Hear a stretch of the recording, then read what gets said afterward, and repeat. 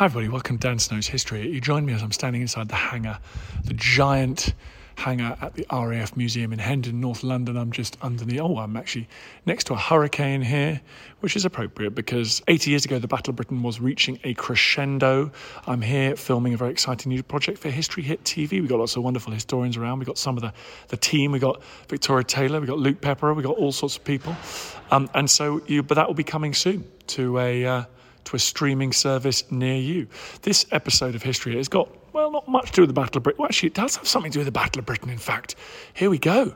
This episode of Dan Snow's History Hit is all about JFK, one of the most remarkable, celebrated occupants of the office of President of the United States of America.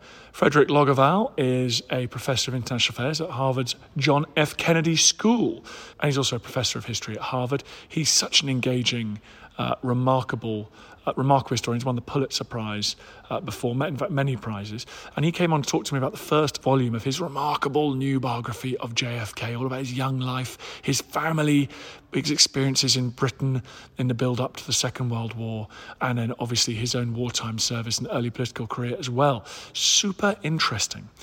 Frederick is such a great guy. So enjoy this podcast. If you do want to subscribe to History Hit TV and see this new documentary we're making about the Battle of Britain, you just go to historyhit.tv. Simple as that. The world's best history channel, actually. No aliens, all good. And then you use the code POD1, POD1, you get a month for free, and your second month for just £1, euro, or dollar. So go and check it out. But in the meantime, here's Frederick Loggeval. Enjoy.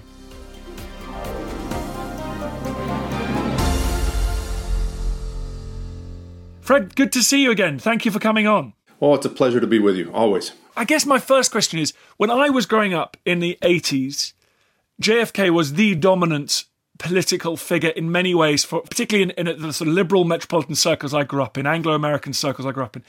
Do you think, does he, you've written this giant biography, do you have subsequent, as Clinton, Obama, other people around the world, have they taken some of the luster off his reputation, or do you think he still occupies that extraordinary position? I think he's probably they've probably taken some of the luster, maybe in particular Obama. I would say less so Clinton. But, to an extraordinary degree, Dan, if you poll Americans regarding their favorite, say, post-war president, invariably JFK will still be at the top of the list, at least in the ones that I have seen. Or he'll be right up there. And if you go further back and you start talking about FDR and others, they're of course holding a lofty position. But I think he still holds that, largely speaking, position of primacy. Does that reputation, that extraordinary reputation, given that much of the civil rights legislation, etc., was passed by his successor, does he, this is a ridiculous question, but does he deserve that? Or was he like Churchill, who very assiduous in making sure that he wrote the history books? In his case, of course, his court historian wrote the history books. But was he just a brilliant manager of reputation? Or is there something important in that, the memory we have of him? No, I don't think it's a ridiculous question at all. It's a really good question, actually. And I think I think he was an assiduous protector of his reputation, and his widow, after his death, Jackie, was superb at this. And I do think that helps to account for this exalted position that I think he holds among Americans. His legislative record was relatively meager, although I will show in Volume 2, this is certainly one of my research findings, that, for example, with respect to civil rights, though Kennedy was late in coming to the table, the decisions that he made, and in particular the decision to make civil rights a moral issue, which it really hadn't been before, when he did that in 1963 in particular, I think it was very, very important. It helped LBJ to pass that later.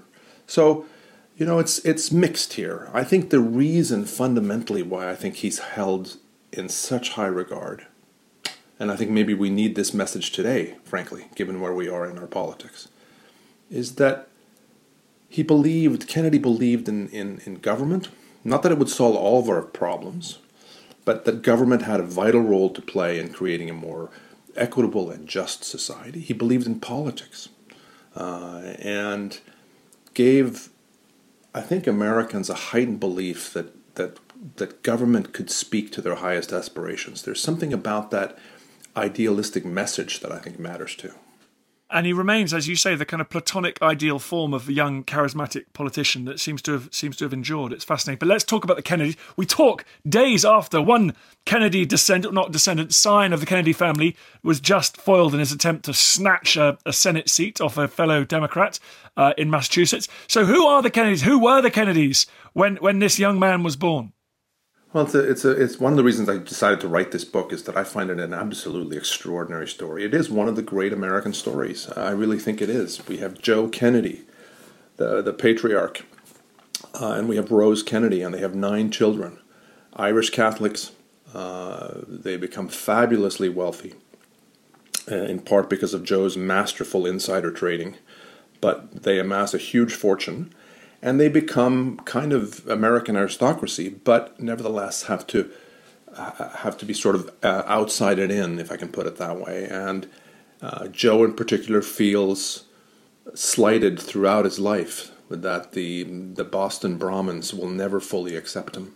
I think that conditions how he raises his kids to always stick together as Kennedys, always win if we can, and he has great ambitions, especially for his sons. And I think it's in that milieu that Jack Kennedy comes of age as the second son, after Joe Jr., who is supposed to be the one that becomes president. And he, of course, is killed in 1944 in the war.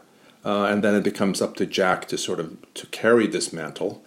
And that's what this first volume really discusses. I find it a completely fascinating story.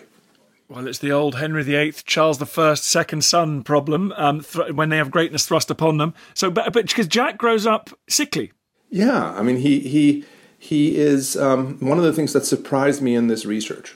I had expected to find a rather callow, immature, a sort of playboy, but I think it's instilled in him, and his mother's role is often underestimated. I think Rose, his mother, was really important in Jack's upbringing, and I think she insisted really on all the kids that they become readers, that they pay attention to history, that they pay attention to the wider world. Jack in particular develops a kind of international sensibility that I think is really important in his formative years. And this belief in civic duty and public service is something that I think that the parents, for all of their foibles, it was in some ways a rather dysfunctional marriage, and they had quirky aspects, to say the least, to their personalities. Nevertheless, Jack and his siblings got got these messages, and it helped make him the person that he was. He's also, I indicate, very much his own master. So there's a sense, I suggest, that he's of the family, but also apart from the family, that I find really interesting. And you talk about having an international sensibility. He actually grows up partly in Europe, doesn't he? Yeah, there's a lot of travels that he undertakes when he's at Harvard as an undergraduate. Spends a number of months in Europe, first in 1937.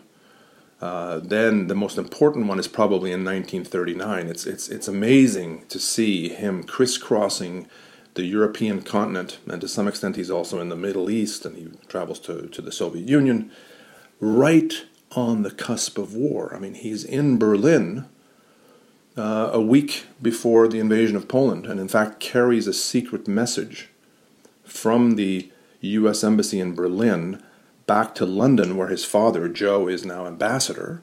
And that message basically says Hitler is going to invade Poland within a week, which is basically what he does. That's more or less the correct timetable. So Jack is right there observing some of these really dramatic moments. God, that's fascinating. It reminds me of the young George Washington flailing about during the 7 Years' War. I mean, even as a very young man, he's at the very centre of world affairs. It's a really interesting comparison, actually, and I've thought about that one, the two of them. And, of course, John Quincy Adams later becomes president, but he, under his father, is in London when his father is ambassador and has some of these same kinds of experiences. But JFK did or did not, he disagreed with his father about Churchill about Britain, did he? Yeah, I mean, this is again when I say he was his own man in many respects, much more so, by the way, than Joe Jr. Joe Jr. tended to parrot his father's position. Their father was an arch appeaser, strong proponent of what Chamberlain was seeking to do and head off war. More than that, Joe Sr. said, I do not want my sons fighting in a war. I don't want the United States to enter this war. Jack, little by little, as I show in the book, who's a very devoted son, very loyal son, nevertheless, he steadily distances himself from his father's position, and well before Pearl Harbor, well before U.S. entry into the war, Jack is an interventionist. His father remains staunchly opposed to any kind of intervention. And by the way, a fascinating subplot is that Joe Kennedy is very close to Neville Chamberlain early on in the ambassadorship. But as he becomes more and more bearish, more and more gloomy, and especially after the British enter the war, you see the two of them drifting apart, and they're no longer close allies. It's really interesting. How is his health as a young man? Because we hear about the presidency, the great pains that were taken to hide his conditions. I've always thought his health was as a result of wounds sustained during the Second World War, but you show in this book that there was a whole bunch of different things going on. Can you take us through them? Yeah, I mean, he was a sickly child to begin with. I guess maybe that's the general way of putting it, best way to put it, because it's a little hard to determine actually what he suffered from. He had all the childhood diseases. He was prone to be feverish. He was prone to have stomach pains. I think this is something they called it the Kennedy stomach. This was something that kind of ran in the family. His sister Eunice also had it. The most serious thing he had ultimately was Addison's disease. And again, some of the details here, at least I was not able to determine when he developed it, how it developed. The thing that I would say about his health travails, that we probably make a mistake, serious though they were, and he had last rites delivered 3 times during his life. So this is a guy who came close to death. Nevertheless, we should also acknowledge that this is a guy who had tremendous energy, who could go all day long when he was on the campaign trail, and in fact did in 1946 when he ran for the House, 1952 when he ran for the Senate, 1960 for the presidency. His aides were exhausted by his willingness to just go, which was a secret of his success. So they're there, those health problems. But he, in a very important way, overcomes them. And I don't think we should, therefore, exaggerate, I suppose, their import in terms of him as a public figure. Well, or as a military figure. What did you find out about his military career? That in many ways, the sort of foundation myth, if you like, of JFK is this youthful, topless, bare-chested, was it a patrol boat captain in the South Pacific? Yeah, he was a commander of a PT-109 was his number. It was 1943 in the South Pacific. And I suggest in the book that, and I'm not the first, I think, to do this, it was a profoundly important experience for him, because I think now he was a leader of men in combat. The PT boats were pretty flimsy boats with mahogany shells. They were kind of floating infernos. If they were hit by Japanese aircraft, you were a goner, basically. And so he's in a dangerous situation. The boat infamously is rammed one night in August 1943, and they survive. All but 2 of them survive, and it becomes up to Kennedy to then try to figure out what to do to save his crew. And it's a rather epic story in which they do save themselves by swimming a long distance to an island and then swimming to another one, and then ultimately they were rescued. But the point is that for Kennedy, I think the experience matured him. It also had one other interesting result.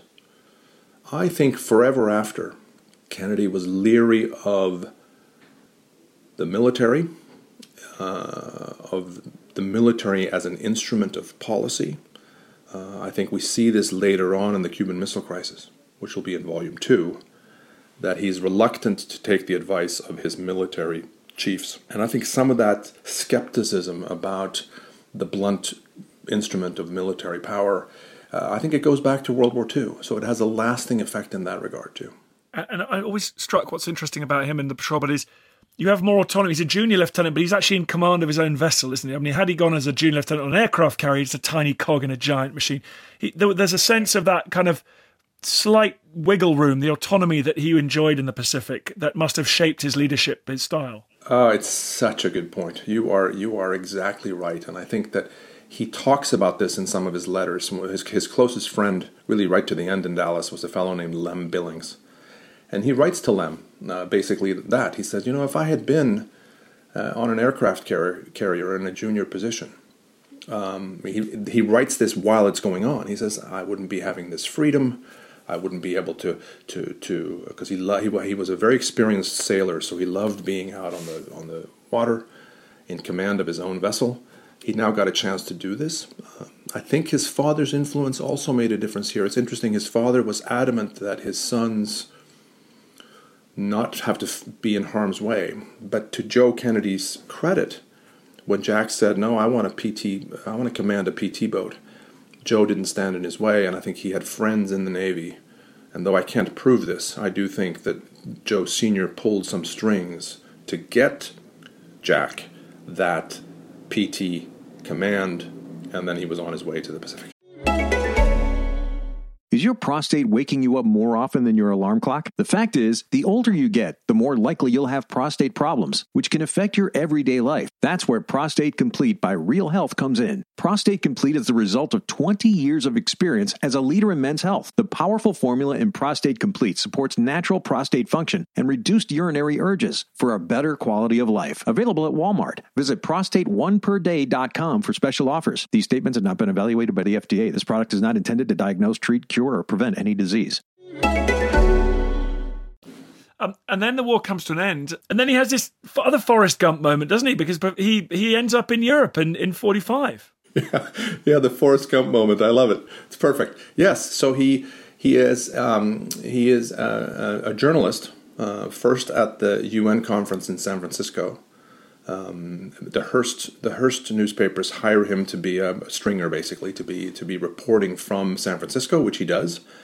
A fascinating set of articles that he pens about what's going on at the UN, and he talks about the growing tensions between the Soviet Union and the Western powers, and shows, I suggest this in the book, that he could have had a career as a journalist, no question.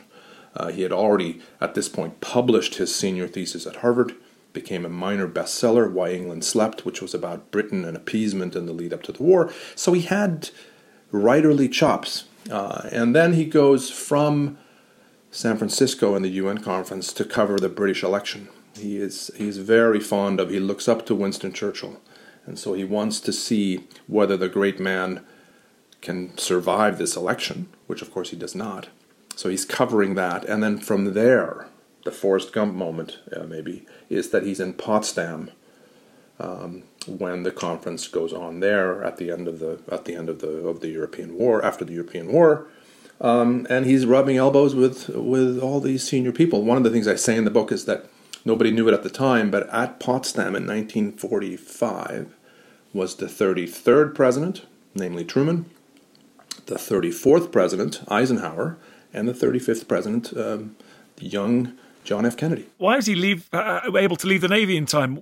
Do we see his father's influence there? When his big brother died, was he suddenly needed back on family duty? No, it wasn't. It's possible that his father, in ways that we don't know, because it's been lost to history, that his father helped engineer something there. But he went before a medical board in the Navy in late 1944.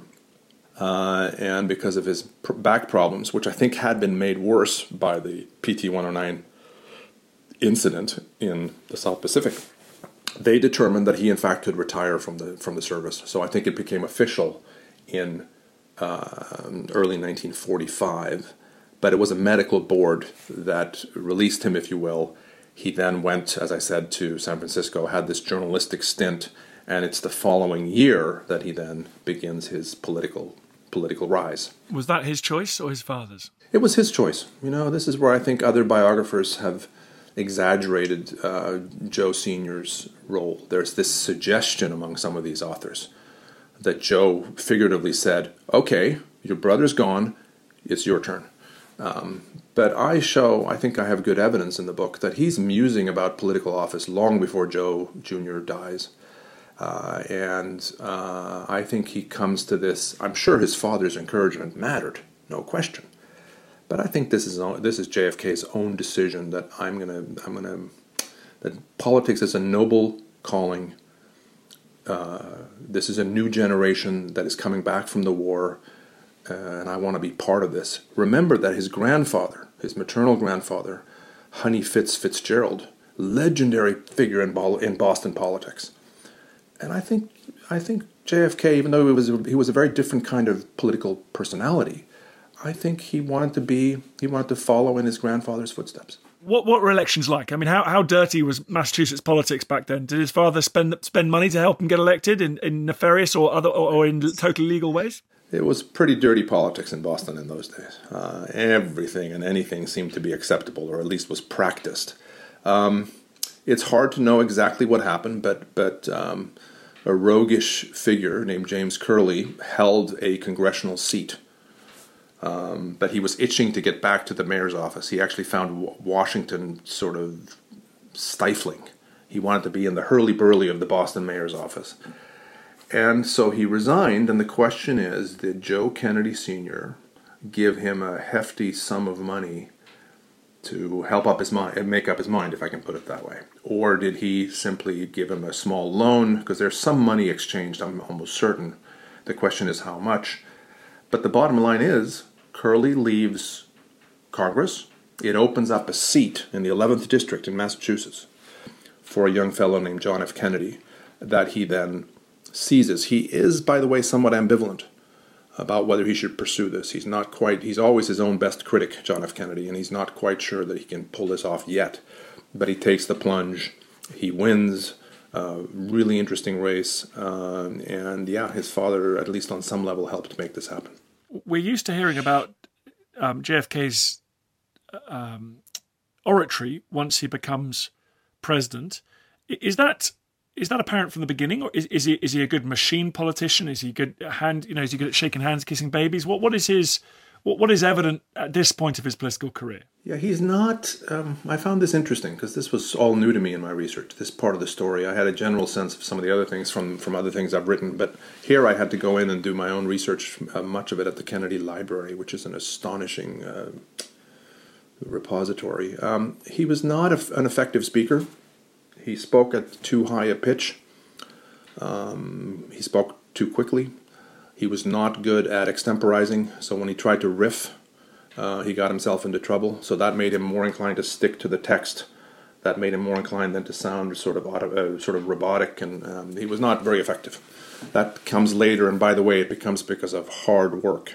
And in all areas of his life, JFK was capable of tremendous work. This is a little bit later, but he would practice his speeches constantly. Jackie, when they married, helped coach him how to lower his tone and how to use better rhythms in his speech and so forth. She's actually really interesting in all of this. Nor, by the way, was he much of a, he wasn't one to kiss babies or to get into a crowd and shake everybody's hand. There was a reticence to John F. Kennedy as an early politician.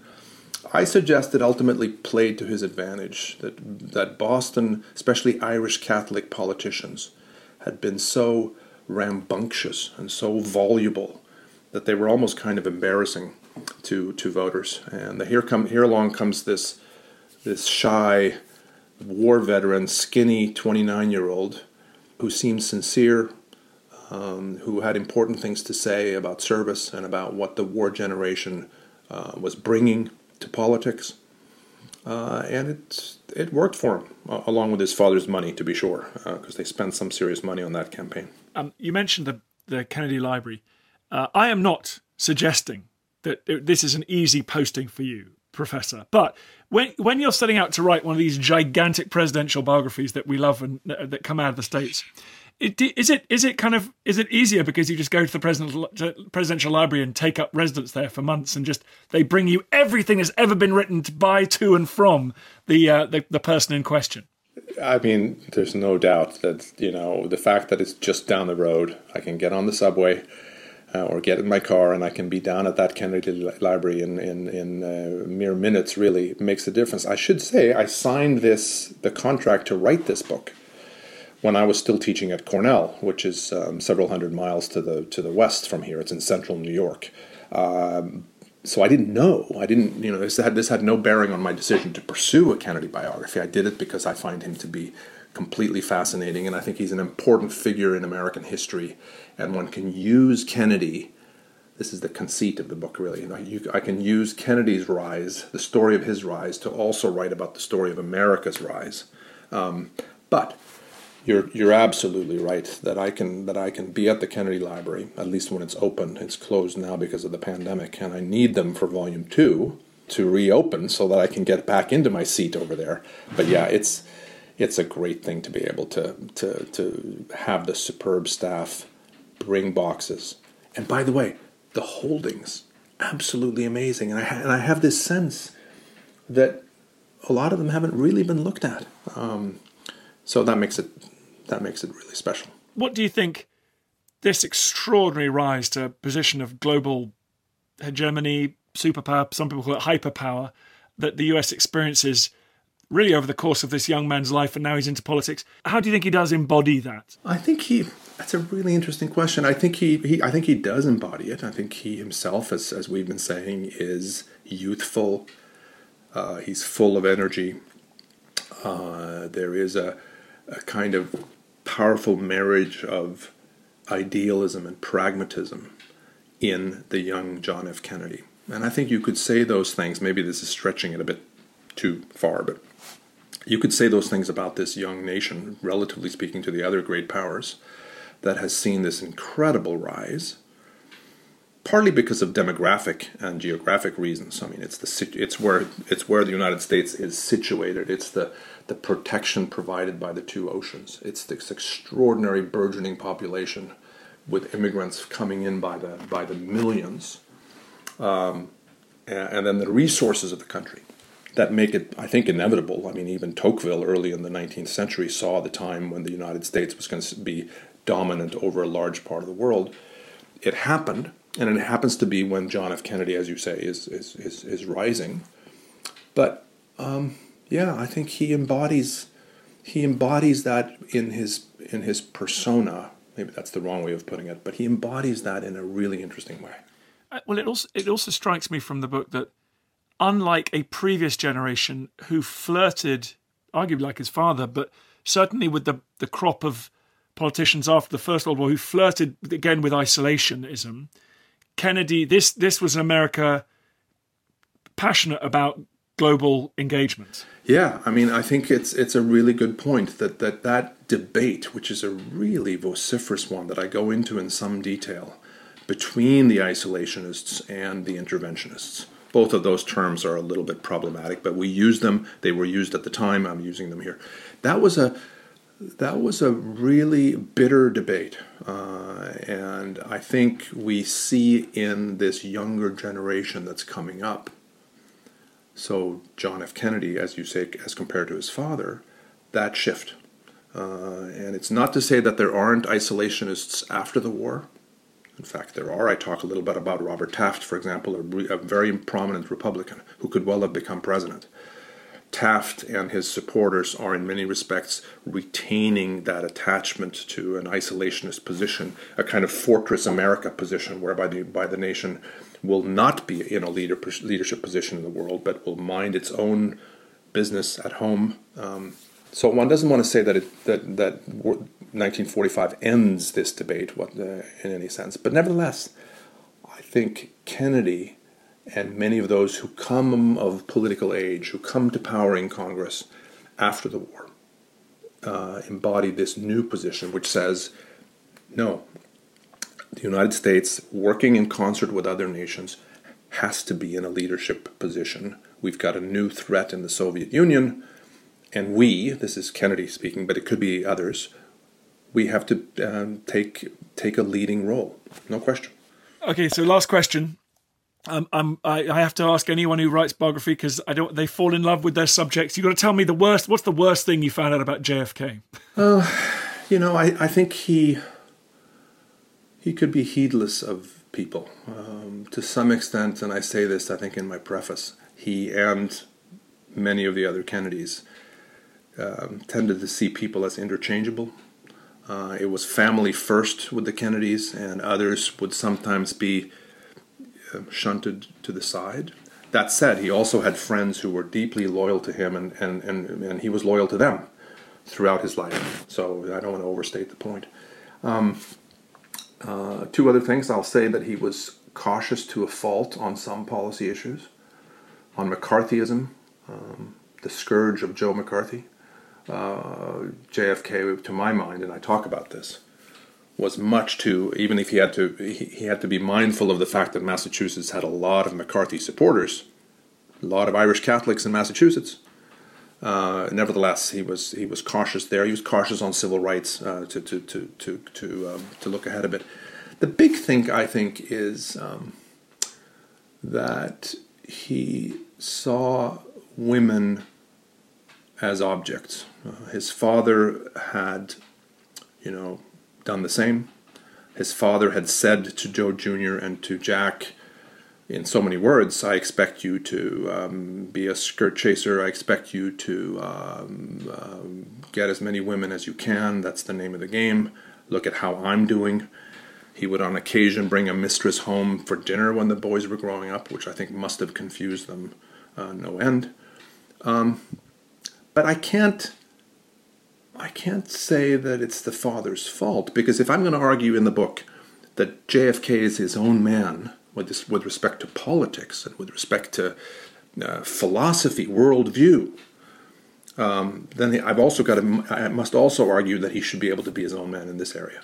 And so that treatment of women, and he's very successful with them, and I should say, at least in this first volume, there's nothing predatory about JFK's pursuit that I can see.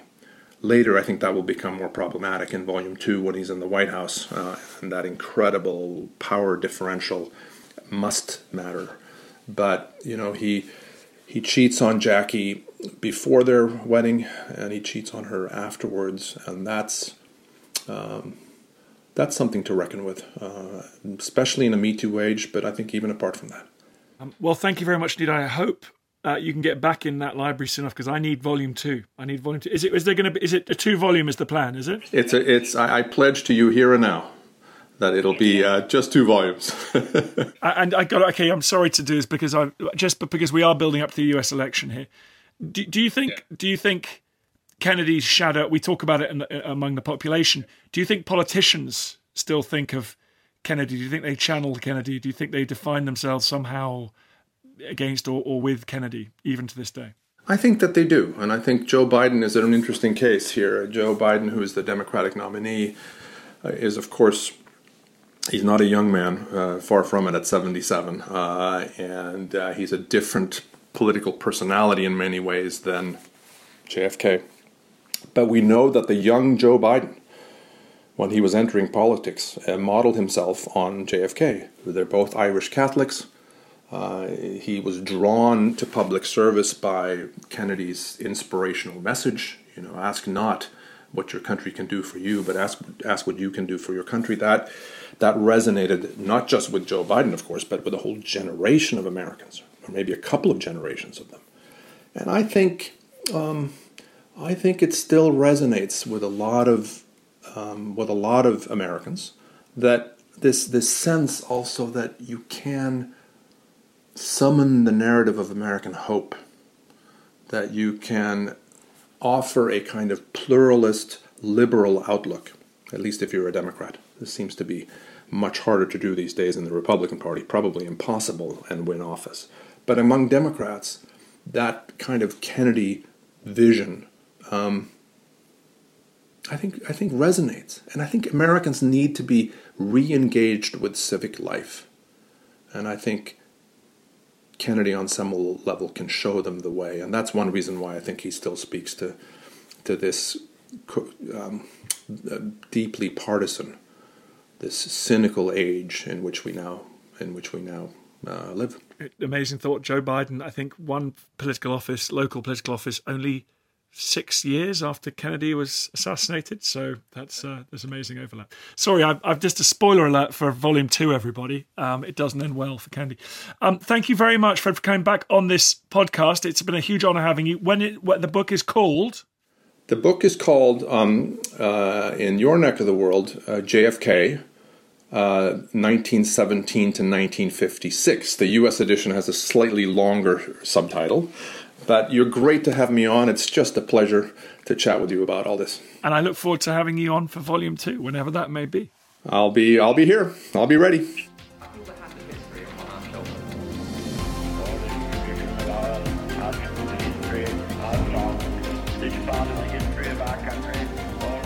Hi everyone, it's me, Dan Snow. Just a quick request. It's so annoying and I hate it when other podcasts do this, but now I'm doing it and I hate myself. Please go onto iTunes, wherever you get your podcasts, and give us a 5-star rating and a review. It really helps, basically boosts up the chart, which is good, and then more people listen, which is nice. So if you could do that, I'd be very grateful. I understand if you don't want to subscribe to my TV channel. I understand if you don't buy my calendar, but this is free. Come on, do me a favour. Thanks.